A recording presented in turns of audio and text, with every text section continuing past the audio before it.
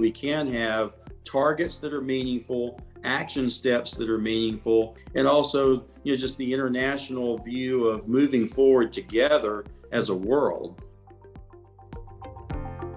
This is the Electric Perspectives Global Circuit, where we discuss the trends shaping our electric future. Here's your host, EEI Vice President for International Programs, Lawrence Jones. Hello and welcome to a new episode of EEI International Programs podcast, The Global Circuit. Today we'll be joined by Nick Akins. Nick is the Chairman, President, and Chief Executive Officer of American Electric Power. Nick, welcome. Thanks, Lawrence. Great to be with you.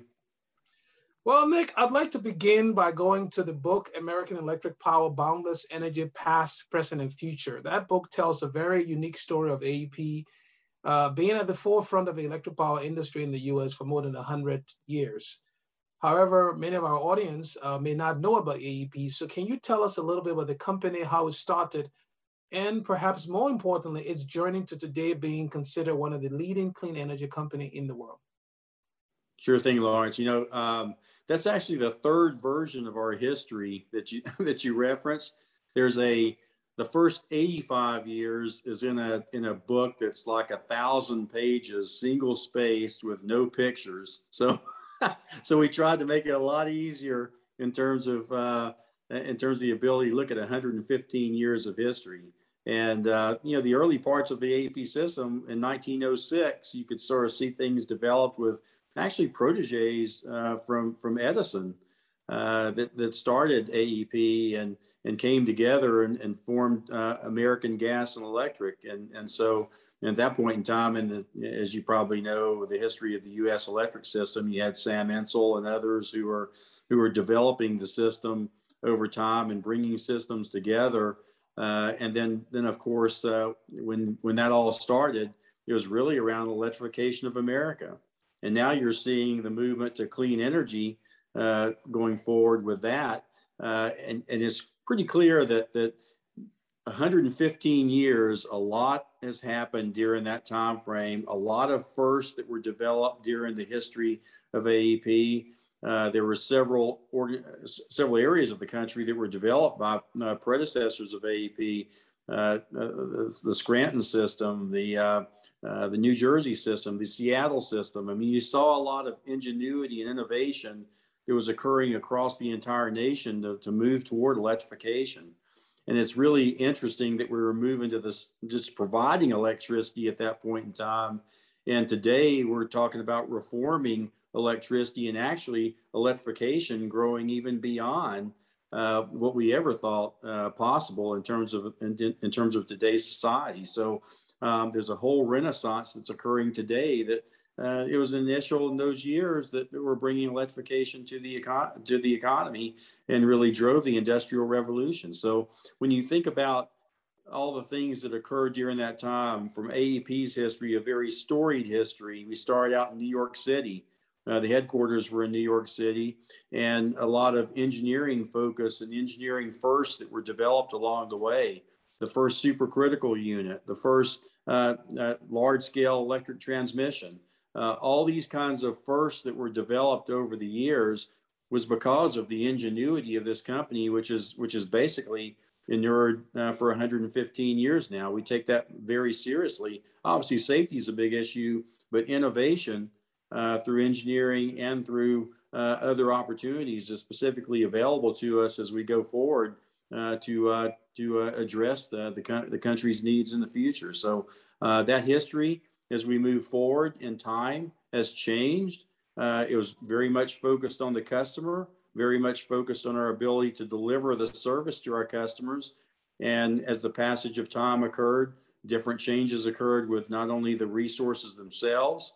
At one point, we couldn't use natural gas, and then that came about. And then of course, with the Fuel Use Act, and then nuclear was being developed, and we actually had to change a nuclear unit to a coal unit in the past as well. So we've lived through all those changes.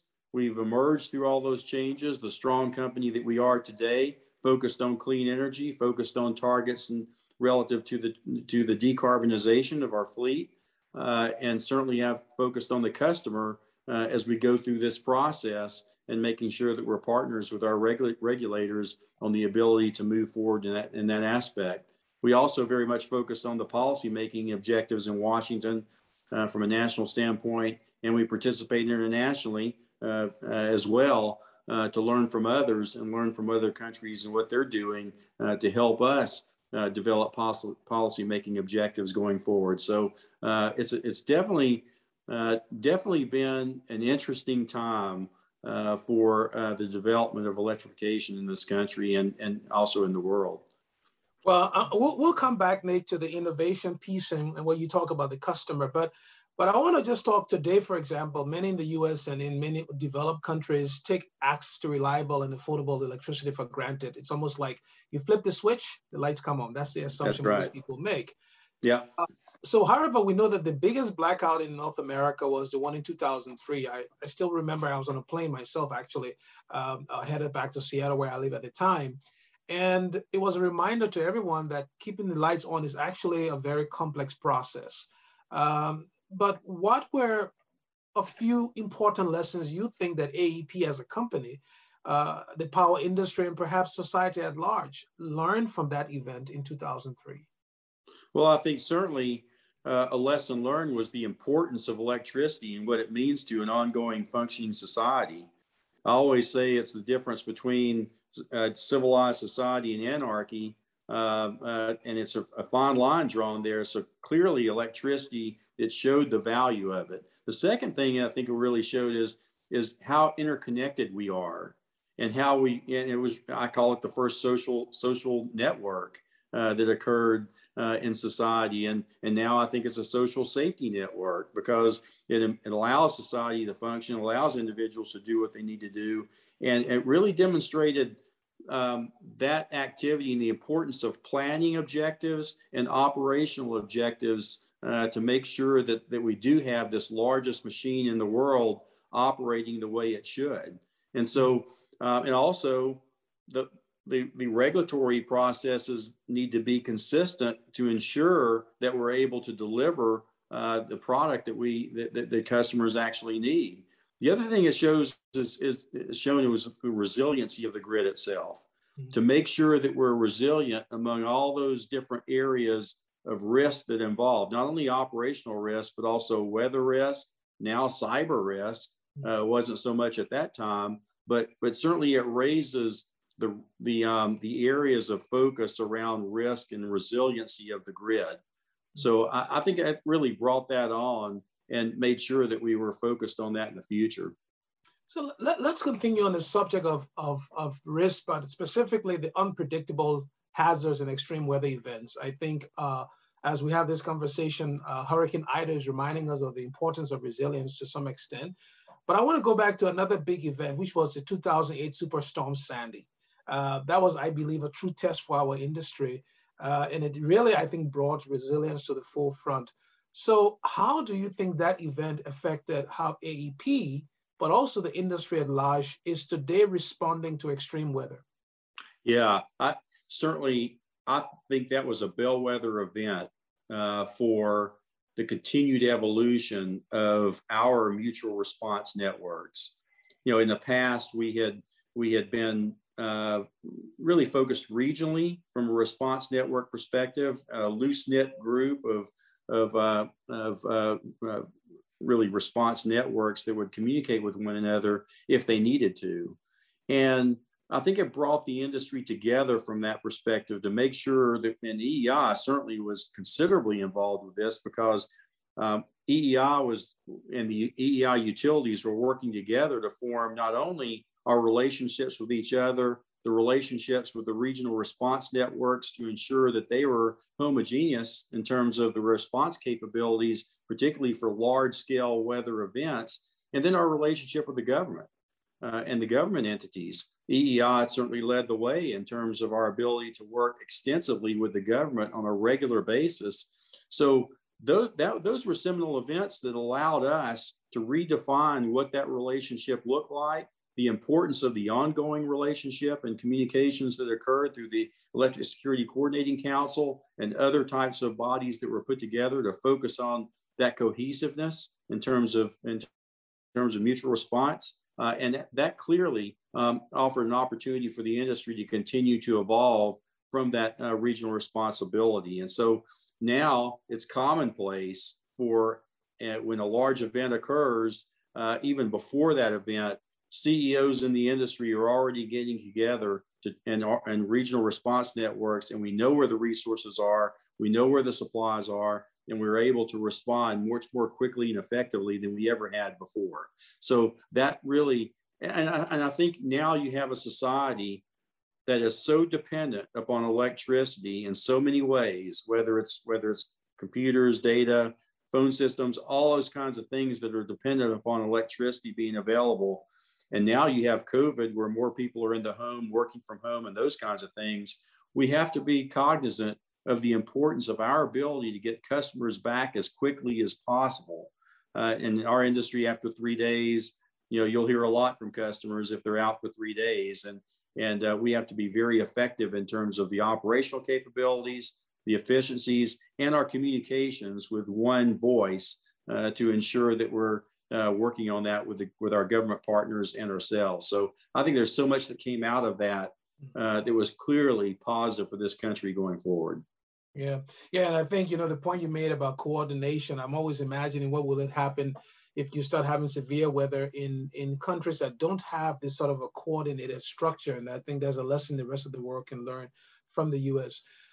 Nick, I want to go back to AEP's 100-year history and existence. And certainly you said it's gone through many changes in the company. And obviously a company like this, for 100 years, you've had all kinds of challenges you've had to deal with. I think one important moment in AEP's history I would like to reflect on is what happened at 11:11 a.m. on November 11, 2011, when your predecessor, Mike Morris, I know handed you a baton and your business card that said title, President and CEO. So tell us a little bit about how it felt when you realized the weight of the responsibility you were about to take on. It was almost like a dog catching the car. You always think that, if you're, and I was an executive vice president reporting to Mike as well. And you always looked at the job and you think, well, I can do that. I mean, I put in all the hours, I do all the work, and I could do that job. Then you get into the job and you say, oh my gosh, what have I got myself into? Because it is ominous in terms of, the buck actually does stop there in terms of decision making, and as well, it can be lonely, because any CEO position is lonely, and that's why we certainly communicate with each other, CEOs in the industry, but also the team environment that occurs that you put in place is instrumental in terms of your ability to get the job done and get it done properly. But certainly it was I'll never forget that moment when he handed me that card, because obviously it's a culmination of a career, but also is an ominous, awesome responsibility that you take very personally. And anyone who's a CEO of a company, the company is like you've been given the keys and the steward for making sure that company continue to improve and excel. And certainly I'd like to think that during my tenure as CEO, and actually coming up on 10 years as CEO, to see the efforts of our employees continue to benefit in so many ways has been particularly gratifying. So, but yeah, it was an amazing experience. It's interesting you mentioned loneliness. Would you agree, Nick, that I guess that loneliness for CEOs, but I think anyone in leadership, whether you're leading your family, you're leading a small team, I think loneliness is one of the things that comes with any form of leadership, comes with a degree of loneliness. Wouldn't you agree? I would agree with that. I think whenever, when it comes down to it, the decision is yours. Yes. And you have a decision to make that actually affects so many lives and a company in this case, but in any relationship you have such a dramatic impact on what the outcomes are, and that's a huge responsibility. So you took over after Mike, and AEP obviously has gone through many transformation. So over the tenure you've had so far, can you talk about one or two of the major milestones that have occurred under your leadership? Yeah, I think clearly there's been a couple of major changes for AEP. One is related to just the dynamics of the system itself and the resources that support the system. When I took over, we didn't have shale gas. We didn't have, it really didn't have a lot of the capabilities we have now around battery technologies, around renewables. They were just getting started really in a big way.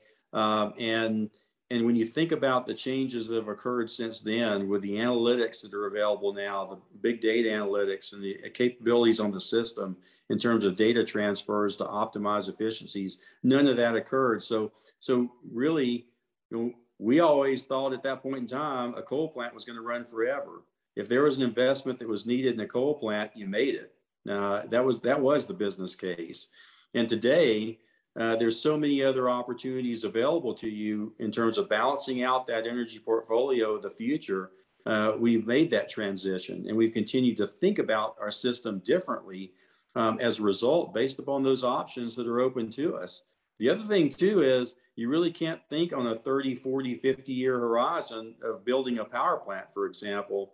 You really have to think about where technology is going and what options will be available to you in the future. So we've made that transition in our thinking, and we continue along our path to a clean energy economy as a result, and further electrification of the economy as well. And then secondly, I would think about the culture. The culture of the organization certainly has changed. We talked about the culture around innovation, but there was a top-down driven culture. And today, certainly with diversity, equity, inclusion, and all the areas that we want to focus on, a very diverse organization, diversity of thought, diversity of background, to enable teams to make great decisions going forward. And that culture is certainly being put in place with all the ERGs we have, the employee resource groups, other opportunities for us to really focus on the talent, because it is the people that's making the difference today. In the past, I would say that we were focused on assets more than people. Today, we're focused on people because that skill set, the technologies of the future, the innovation of the future is being driven by decisions that teams and people make. So that transition has occurred, and I'm proud of the cultural advances. Matter of fact, I'll tell you a story. In 2012, we did our first employee survey, and we were at the bottom. Matter of fact, we were the 17th percentile in the 4th quartile of the responses of our survey that's done nationwide.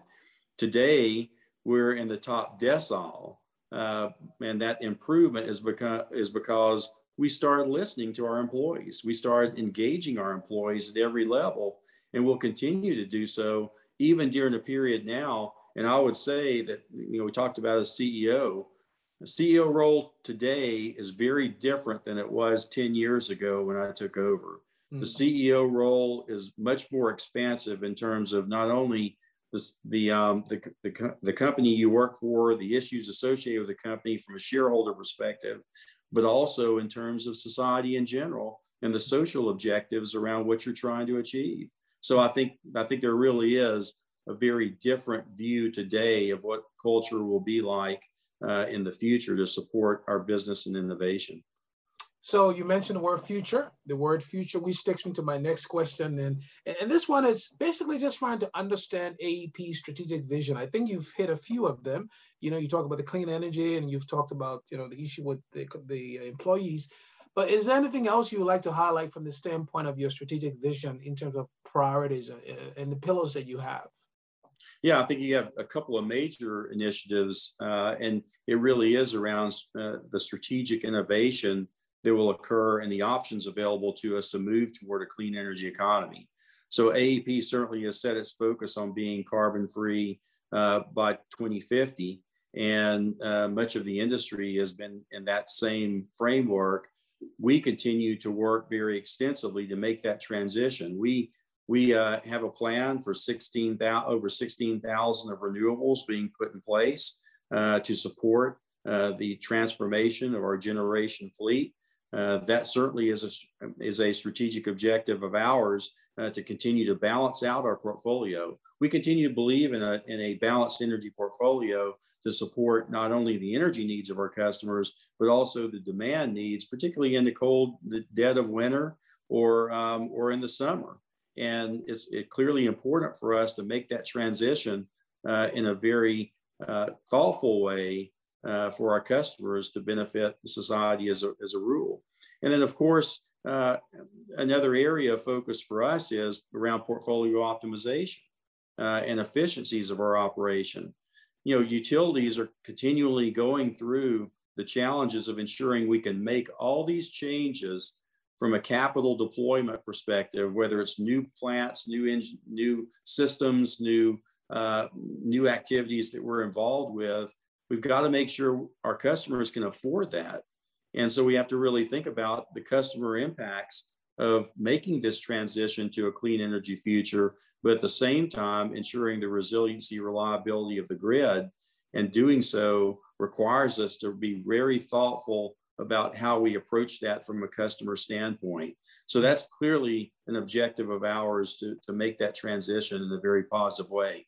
The last one I'd say is around technology. We have to be at the forefront of technology. We're the trusted energy advisor. And I hear this not only here in the US, but internationally. Our international partners in Germany, Italy, France, Portugal, we talk to these individuals on a regular basis, and they experience the same thing. They're the trusted energy advisor. And really, we have to be at the forefront of technologies to innovate, be able to explain to our customers the benefits, but also be able to make that transition in a very fluid fashion. And that's a challenge all of us are facing, no matter where in the world you go. There is a huge transformation going toward a clean energy economy, and we have to be there to be able to focus in on what these technologies can provide. I'm glad you brought us into the world. Thanks for expanding the conversation, because that's where I was going to go next with my question. With all these countries and all these corporations having aggressive goals for carbon emissions reduction, you just mentioned AEPs as well. Are there barriers, Nick, that you see in terms of getting these goals met? And if so, how do we remove some of the barriers that you may see in front of us? Yeah, I think there are barriers. The barriers are the policy-making objectives, because in the U.S., we have different policy objectives depending on which state you go to, and then the federal government obviously is still trying to consider what their actual policy is, and it tends to change from administration to administration. I hear the same thing internationally. The policy-making objectives out of the equivalent of the federal government for each area is different depending on who's in charge, and then secondly, a lot of the things are around education to make sure that there's an understanding of how quickly we can move toward these objectives. And so for us, we have to think about the resiliency and reliability of the grid, but at the same time, make continued improvements relative to movement toward that clean energy economy. So, when policymaking objectives say, 2030 or 2035, we want to be absolutely, net zero carbon by that time frame. It raises a lot of questions in terms of how we actually get there. And a lot of education, a lot of processes need to be put in place. A lot of regulatory reviews need to occur. And that's particularly challenging because regulators aren't, typically don't move that fast. And so when you think about that, along with supply chain objectives and all the framework of getting projects done in time in a way that makes sure that our system continues to be secure is a challenge. So I'd say more timing is a challenge. And then secondly, making sure that we're lined up and really provide that consistency for us to make that progress. Yeah, I think you're absolutely right, Nick, that consistency in policy and regulation is extremely important, especially for attracting investors, not only in the US, but around the world. So let's just, one question about the world. You talk about the supply chain. I want to talk about COP26. We're all going to be headed to Glasgow, lots of expectations. What would you like to see come out of Glasgow from your perspective? I think there has to be continued international collaboration, beyond the national targets that were set. We really have to start thinking about the actions, and hopefully out of COP will come more action-related objectives that really we can sort of rally around to ensure that we're continuing to improve. And that international cooperation needs to occur. And also we have to learn from each other as a result. So out of that, I would like to see more international cooperation, more focus on, okay, how do we achieve these objectives? Because everyone's dealing with the same basic issues. And then really understanding and rationalizing the differences depending on what part of the world you're in, so that we can have targets that are meaningful, action steps that are meaningful, making sure that we have financing in place, options available relative to financing, and also just the international view of moving forward together as a world. And that really, there's a lot of debate whether you're early on in your economy versus later in your economy and who pays and that kind of thing. There has to be a lot of focus on what it is we're trying to achieve, and then what are the action steps that we need to make sure of. And also, we would say, take advantage of electrification in multiple parts of the economy, whether it's transportation, whether it's certainly other activities that can inure to the benefit of reducing carbon, but thinking more broadly than just the distribution line going into a home. And I hear this worldwide. Now, obviously, there's been focus on transportation moving to electrification as well. We can address that, and with action steps, we can continue to improve on that as well. I want to segue back to innovation. Something I full disclosure, after the blackout 2003, I was fortunate to spend 2 months in Columbus, sitting in the control room before the control room in Gahanna was built. So that was my disclosure of my sort of, I call it bias to AEP, because I really learned a lot being in the control room. But innovation is important for AEP, and it's important for the global energy system transition. You guys have been doing this for decades. You've won 7 Edison Award, perhaps one of the most won by any company, I guess. And if I were to ask you, Nick, you would say innovation is what's driving AEP now to make this historic shift from coal power energy to clean energy. So what has been the key to sustaining this innovation culture? Because it's extremely important. For 100 years, how have you persistently kept your staff to think about innovation? The first thing is for our staff not to fear if you don't get the response that you expected, from whether it's an investment, whether it's a project or anything else. And really, early on in my career, when I was executive vice president of generation, we were doing some of the first scrubbers on power plants that were more out of plastics as opposed to steel and that kind of thing, and it wasn't working properly. And I had a couple of the engineers who were involved. They thought they were thinking about retiring because they just couldn't deal with the initial failure that occurred. And I reinforced to them, no, that's how we learn. That's how we learn. And so we invest directly in companies. We also invest in basically venture capital funds that give us insight into startup capabilities. We also, are in international organizations like Free Electrons, for example, that we're the only U.S. utility. There's others internationally around the globe that are involved, eight other utilities. And we evaluate startups from around the world, thousands of startups, and we can cull it down to a smaller list, and then we engage with them for pilots to be run in our various areas. And we continue to run pilots in our various jurisdictions with new startup technologies, and some of them work, some of them don't work. Some of them, there may be circumstances that they're better run in a different utility than our utility, just because of geographic area, heat conditions, whatever. And I think we learn from that as we go forward. What's even more important, though, is when you do these, and I purposely do them we have 7 operating companies in 11 states, and we focus on each operating company to take ownership of these, run them through. But it's really even more important from a cultural standpoint that you're participating in innovation. and participating in making sure that we're at the leading edge with our customers. And that really is a value from a cultural perspective across the across the enterprise. So we definitely continue to address the cultural objectives, but also make sure that there's a feeder pool of projects that enable us to continue to advance in so many ways. Yeah. So, as I was preparing for this conversation, Nick, I discovered that you once said that your customers want you to partner with them to provide clean energy and new technologies, talking about innovation again, while you provide reliable, affordable energy. But then you also said that your investors want you to protect their investments in AEP, deliver attractive returns, and manage climate-related risk.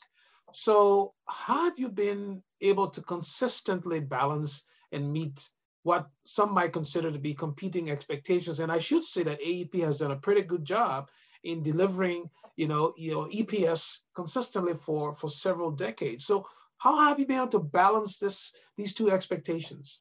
Yeah, so obviously we have the fundamental growth expectation and consistency. Obviously, the hallmark for our utility is to provide consistent quality earnings and dividend growth.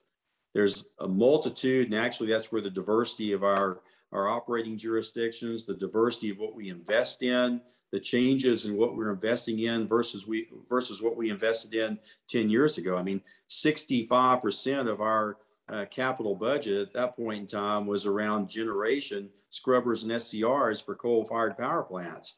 And now you look at it, and it's 90% of it is on wires-related activities, and that inures to the benefit of what customers see in terms of the value proposition of reliable supply. So you have that part of it going on. Then from a technological standpoint, it's about leverage into organizations, through the EEI, certainly the framework there with other utilities to focus on certain areas, either through EEI or EPRI or individually with each other, or focused on public-private partnerships to continue to advance that. We did that with Smart Cities.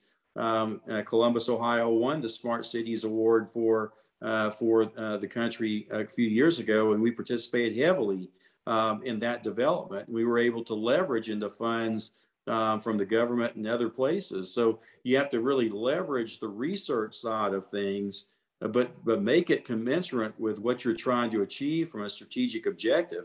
If that's the case, then it works very well. And that's the way we do it. We also are very mindful of the number of projects that you're involved with. You want to make sure that it's managed properly so that you can withstand losses, because some of these projects, you spend a lot of money on them, but there's no fruition, and it becomes a loss on the books. But at the same time, you have others that are very positive. Like we were an early investor in ChargePoint through one of the funds we were involved with, and that's been wildly successful, while others may not have been successful, and it all averages out to where we can again provide that consistency of quality and earnings and dividends. So that's really an ongoing function related to capital management, but also oversight in terms of the risk involved with the investments being made. Yeah, and so when we talk about customers, we talk about investors. I want to briefly talk about the compact, because this is something else you talk about, Nick, about the compact between the electric companies and their customers, specifically in the communities that they serve. And can you talk about AEP's engagement in the community? And specifically, I want you to talk about what is Credits Count, that initiative. I know it means a lot to you, but first, just talk about AEP's broader engagement in the community in terms of this compact. Yeah. How important is it? Well, we certainly believe the value of the company is based on not only our relationships with our regulators, but the relationships with the communities that we serve. We're an active participant in the communities we serve. We actively fund through our AEP Foundation and through the company various aspects of what communities are trying to achieve. And that's an important part of how we become a partner in the communities we serve. And actually, it all revolves around being an honest broker. AEP certainly is sought out from a community perspective and from a federal government perspective, because we'll tell the truth, and we'll tell it very straight about what any objective may provide. And so when you think about credits count, yes, came up with this project with certainly with the person who ran our AEP Foundation at the time, and she and I got together and thought about how could we make a difference in the communities that we serve, particularly in the education and around STEM in urban areas in particular. And we serve a lot of rural areas as well. And access to education, access to the ability to really focus on STEM related activities is difficult at times because of just the general ecosystem of where individuals are coming from. And so that project was built around our ability to interface with children early and provide a dual curriculum credit for if they participate in the STEM related curriculum, then they would get dual credit for college, and then they could immediately step into a 2-year college degree and get that achieved and have a foundation, and then make a decision later on whether you wanted to move to a 4-year college. So it's engaging those students early. And we've done thousands of students now in that, and we've had graduates from the program as well. So it's really our way of engaging in the education system, but also reaching out to young challenged students to be able to excel and not only change their own lives, but change generations to come. And so from a diversity standpoint, equity, inclusion standpoint, it certainly is important for us to focus on that so that we can reach out and make sure that we're doing our part to enable generations to change as a result. I grew up in a lower socioeconomic family, and to have that kind of help would have been just great to have through the entire process. And so when I look at that, and now we have a new objective around social injustice, where we've certainly stepped up from an AEP Foundation standpoint to focus on those areas where we can really help in the social injustice type of activities that are going on today. So you really have to have your ear close to the ground in terms of what the community needs and your role in it. And I think that for any utility, it's important for us to have a clear connection between the work that we do as providing electricity and certainly a basic service that's necessary for life, but also engaging in those other aspects of life that are important as well. I really like that, because what you've just done is you've basically brought in the concept of the compact, because most people think of the compact between the regulators, the investors, and the utility, but I think the community engagement is an important part of sustaining the compact over time. I'm trying to wrap things here up in the next couple of minutes, but I want to go back to the Boundless Energy book.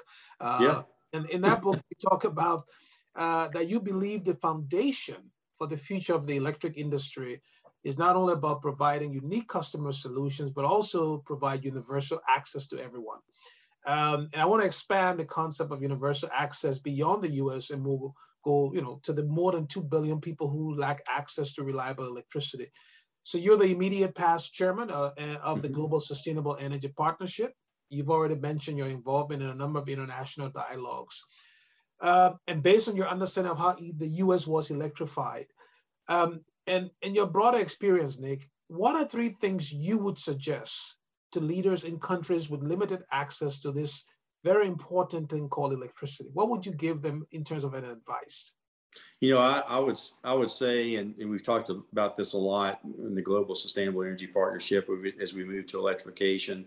One thing for certain is we need to have a long-term view of moving toward electrification, and that really means an element of ensuring that we're looking at technologies, because if we're trying to provide the initial electrification and provide energy to a community that hasn't had it before, we'll skip over all the things that we've done to get to the point we're at and focus on what technologies are available today, whether it's microgrids, whether it's solar, whether it's other opportunities. So make sure you have to understand where an individual area is, because if it's not industrialized, for example, you could probably just do a lot more solar. If it's industrial, then maybe you need a microgrid. So the application has to support exactly what's needed from a resource perspective, and you have to really look at it and look at the long term of how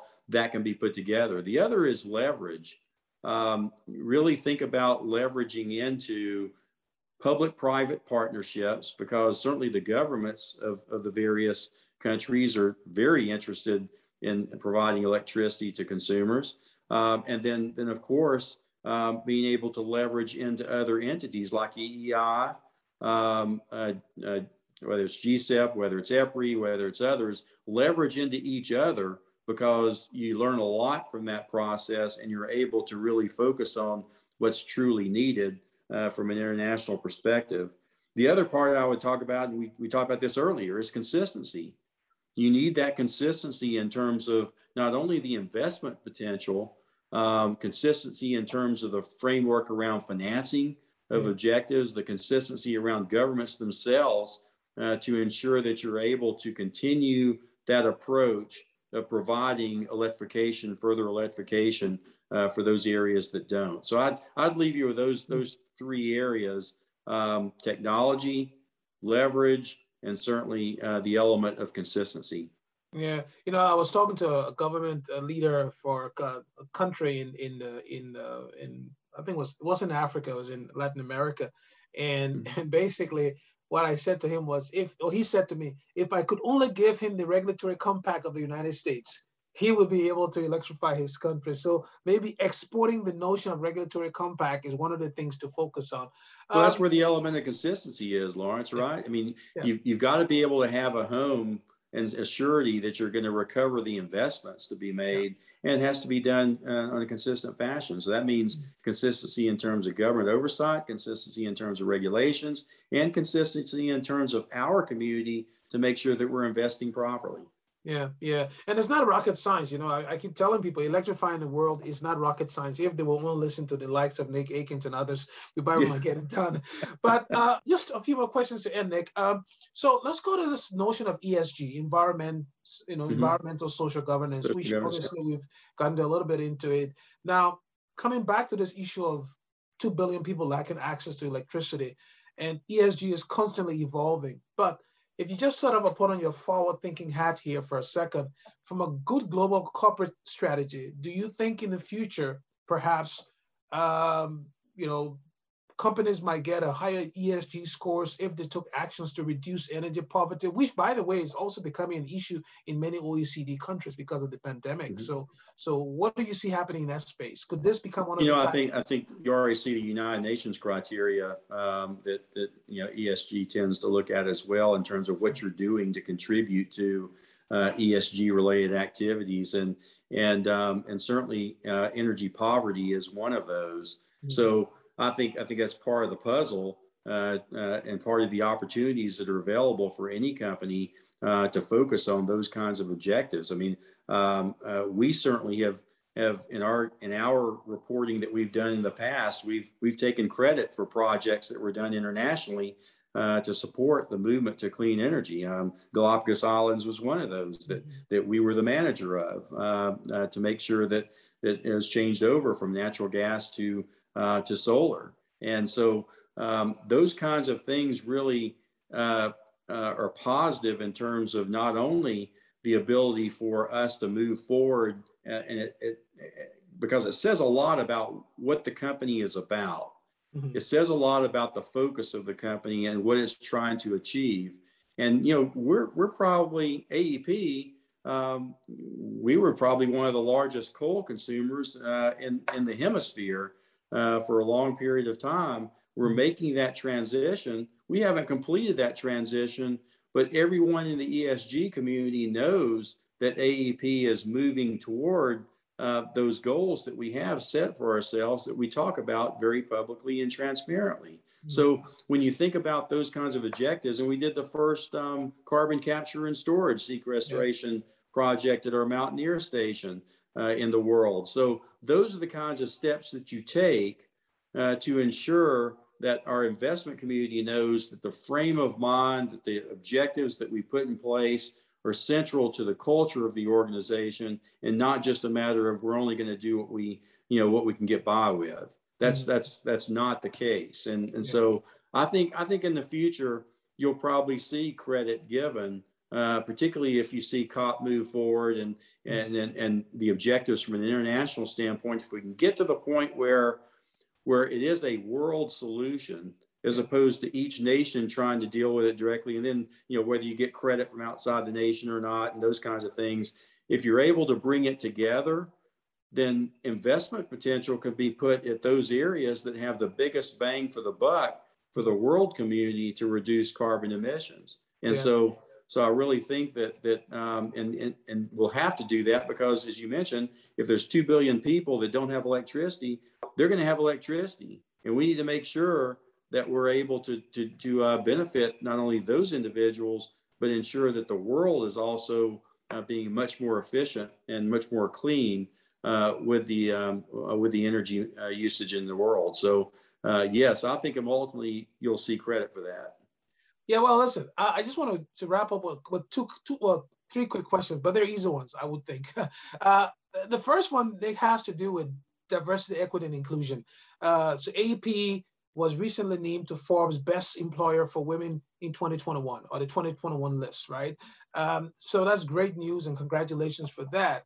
Mm-hmm. What other concrete programs AEP is investing in to enhance DEI across the company in your 11 states where you are active?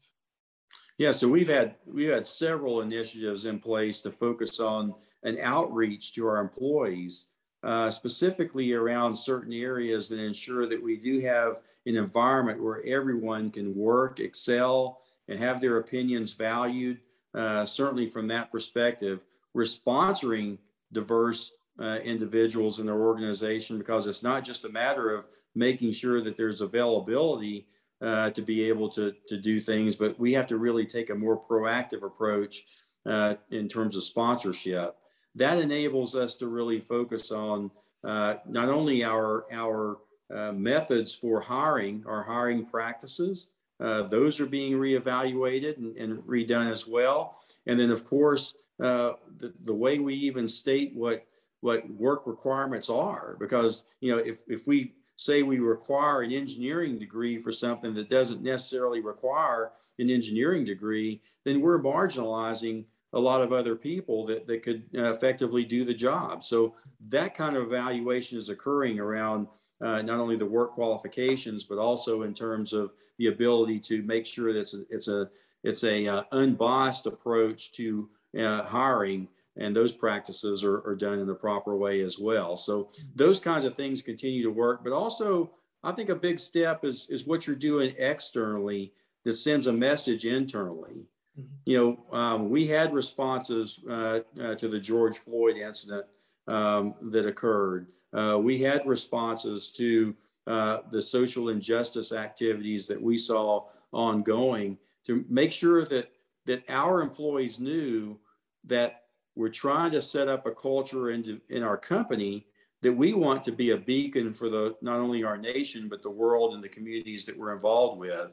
And that really takes some work doing, but you have to walk the walk. And that's important for us to do. So it's an internal view and it's an external view, and those things are being put together. We also, after the George Floyd incident, for example, we went to our top leaders that were diverse, to just get their engagement in terms of how they were involved with our organization, and even they said it was challenging. And so if you have leaders in the organization saying it's challenging, and then you do frontline employee reviews of that as well, it gives you a lot of input on things that you need to be doing to reinforce an environment that's positive for everyone. Yeah. Well, you mentioned human resources to some extent, and I want to go back to 11/11/2011 when you got that baton from Mike Morris. It seems to be that AEP has a culture of leadership development, and specifically, can you talk about what it's called, the Growing Outstanding Leadership Development? I love the acronym GOLD. How did that whole goal come about, and where does it stand today relative to what's happening in the company? It used to be called our Goldfish program, where young people that come to our company, we want them to feel like they have an opportunity to change the world.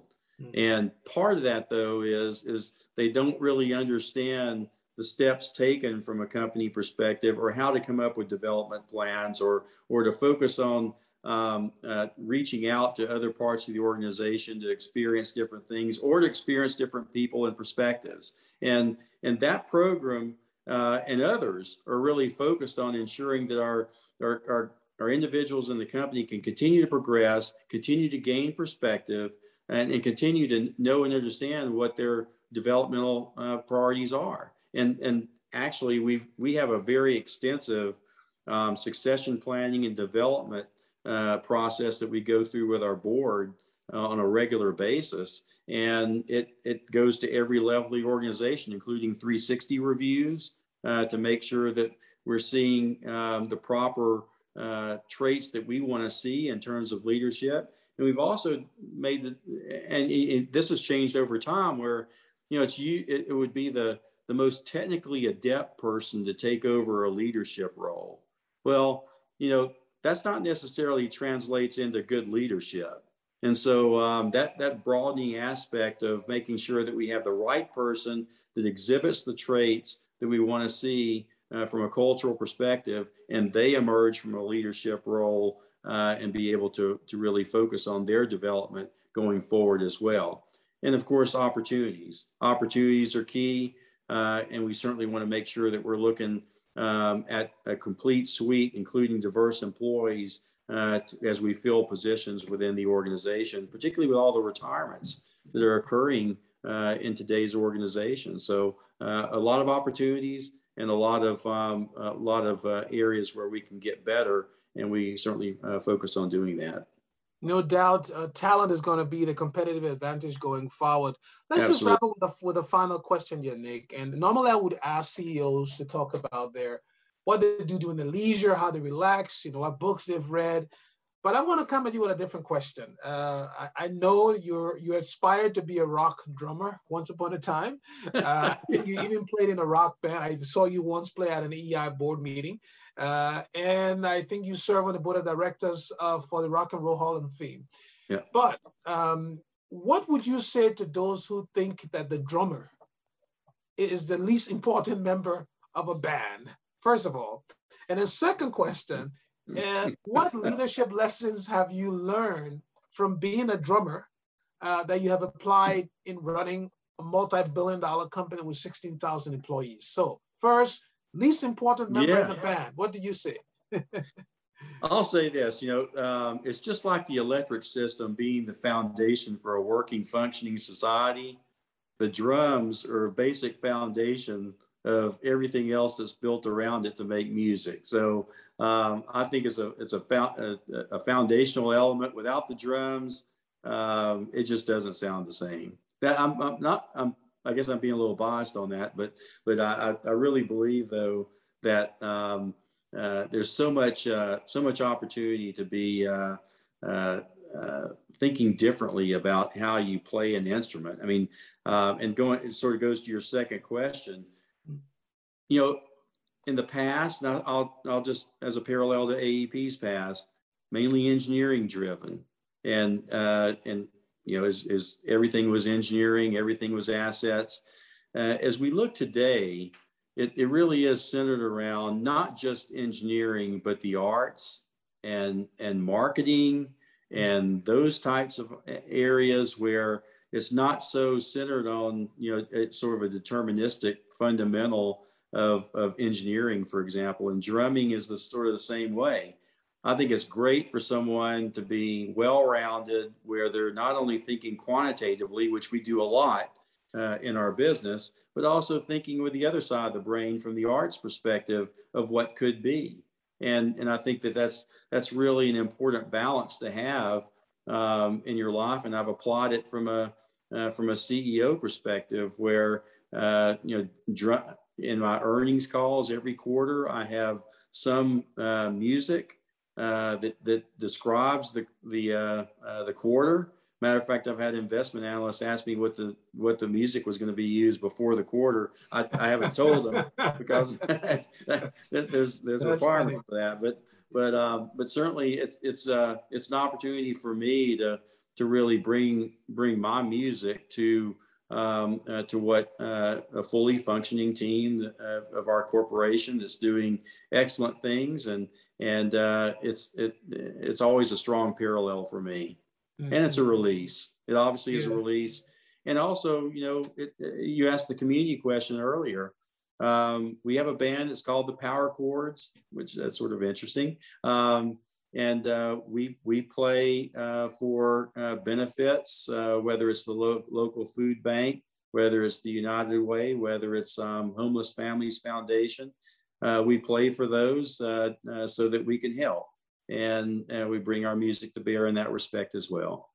Yeah, when I think of the drummer, the Rolling Stones, I know it was a big thing for you. They just lost the drummer who played with them for a long time.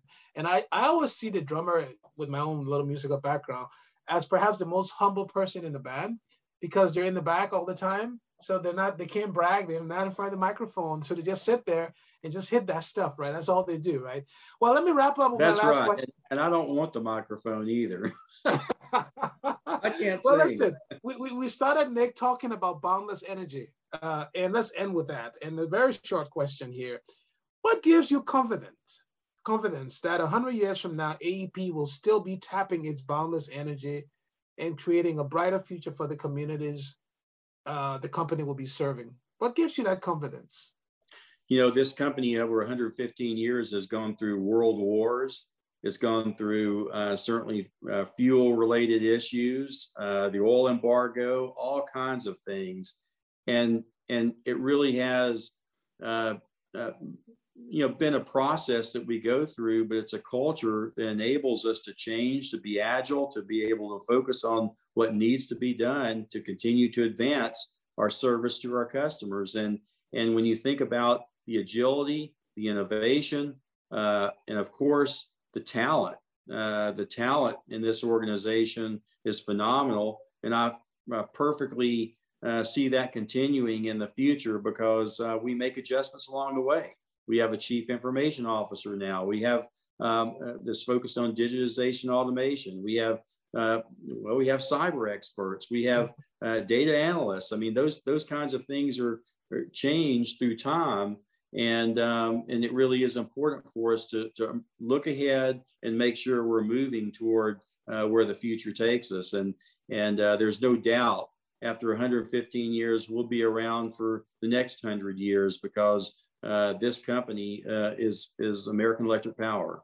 Nick, thank you so much for taking time out of your business schedule to really spend almost an hour with us talking about AEP, boundless energy, past, present, future. Enjoy the conversation, Nick, and I hope to see you soon. Thank you, Lawrence. Really appreciate it. Thank you for listening to this episode of the Electric Perspectives Global Circuit, an EEI International Programs podcast. For more episodes, subscribe to the Electric Perspectives podcast, wherever you get your podcasts, or visit eei.org/international.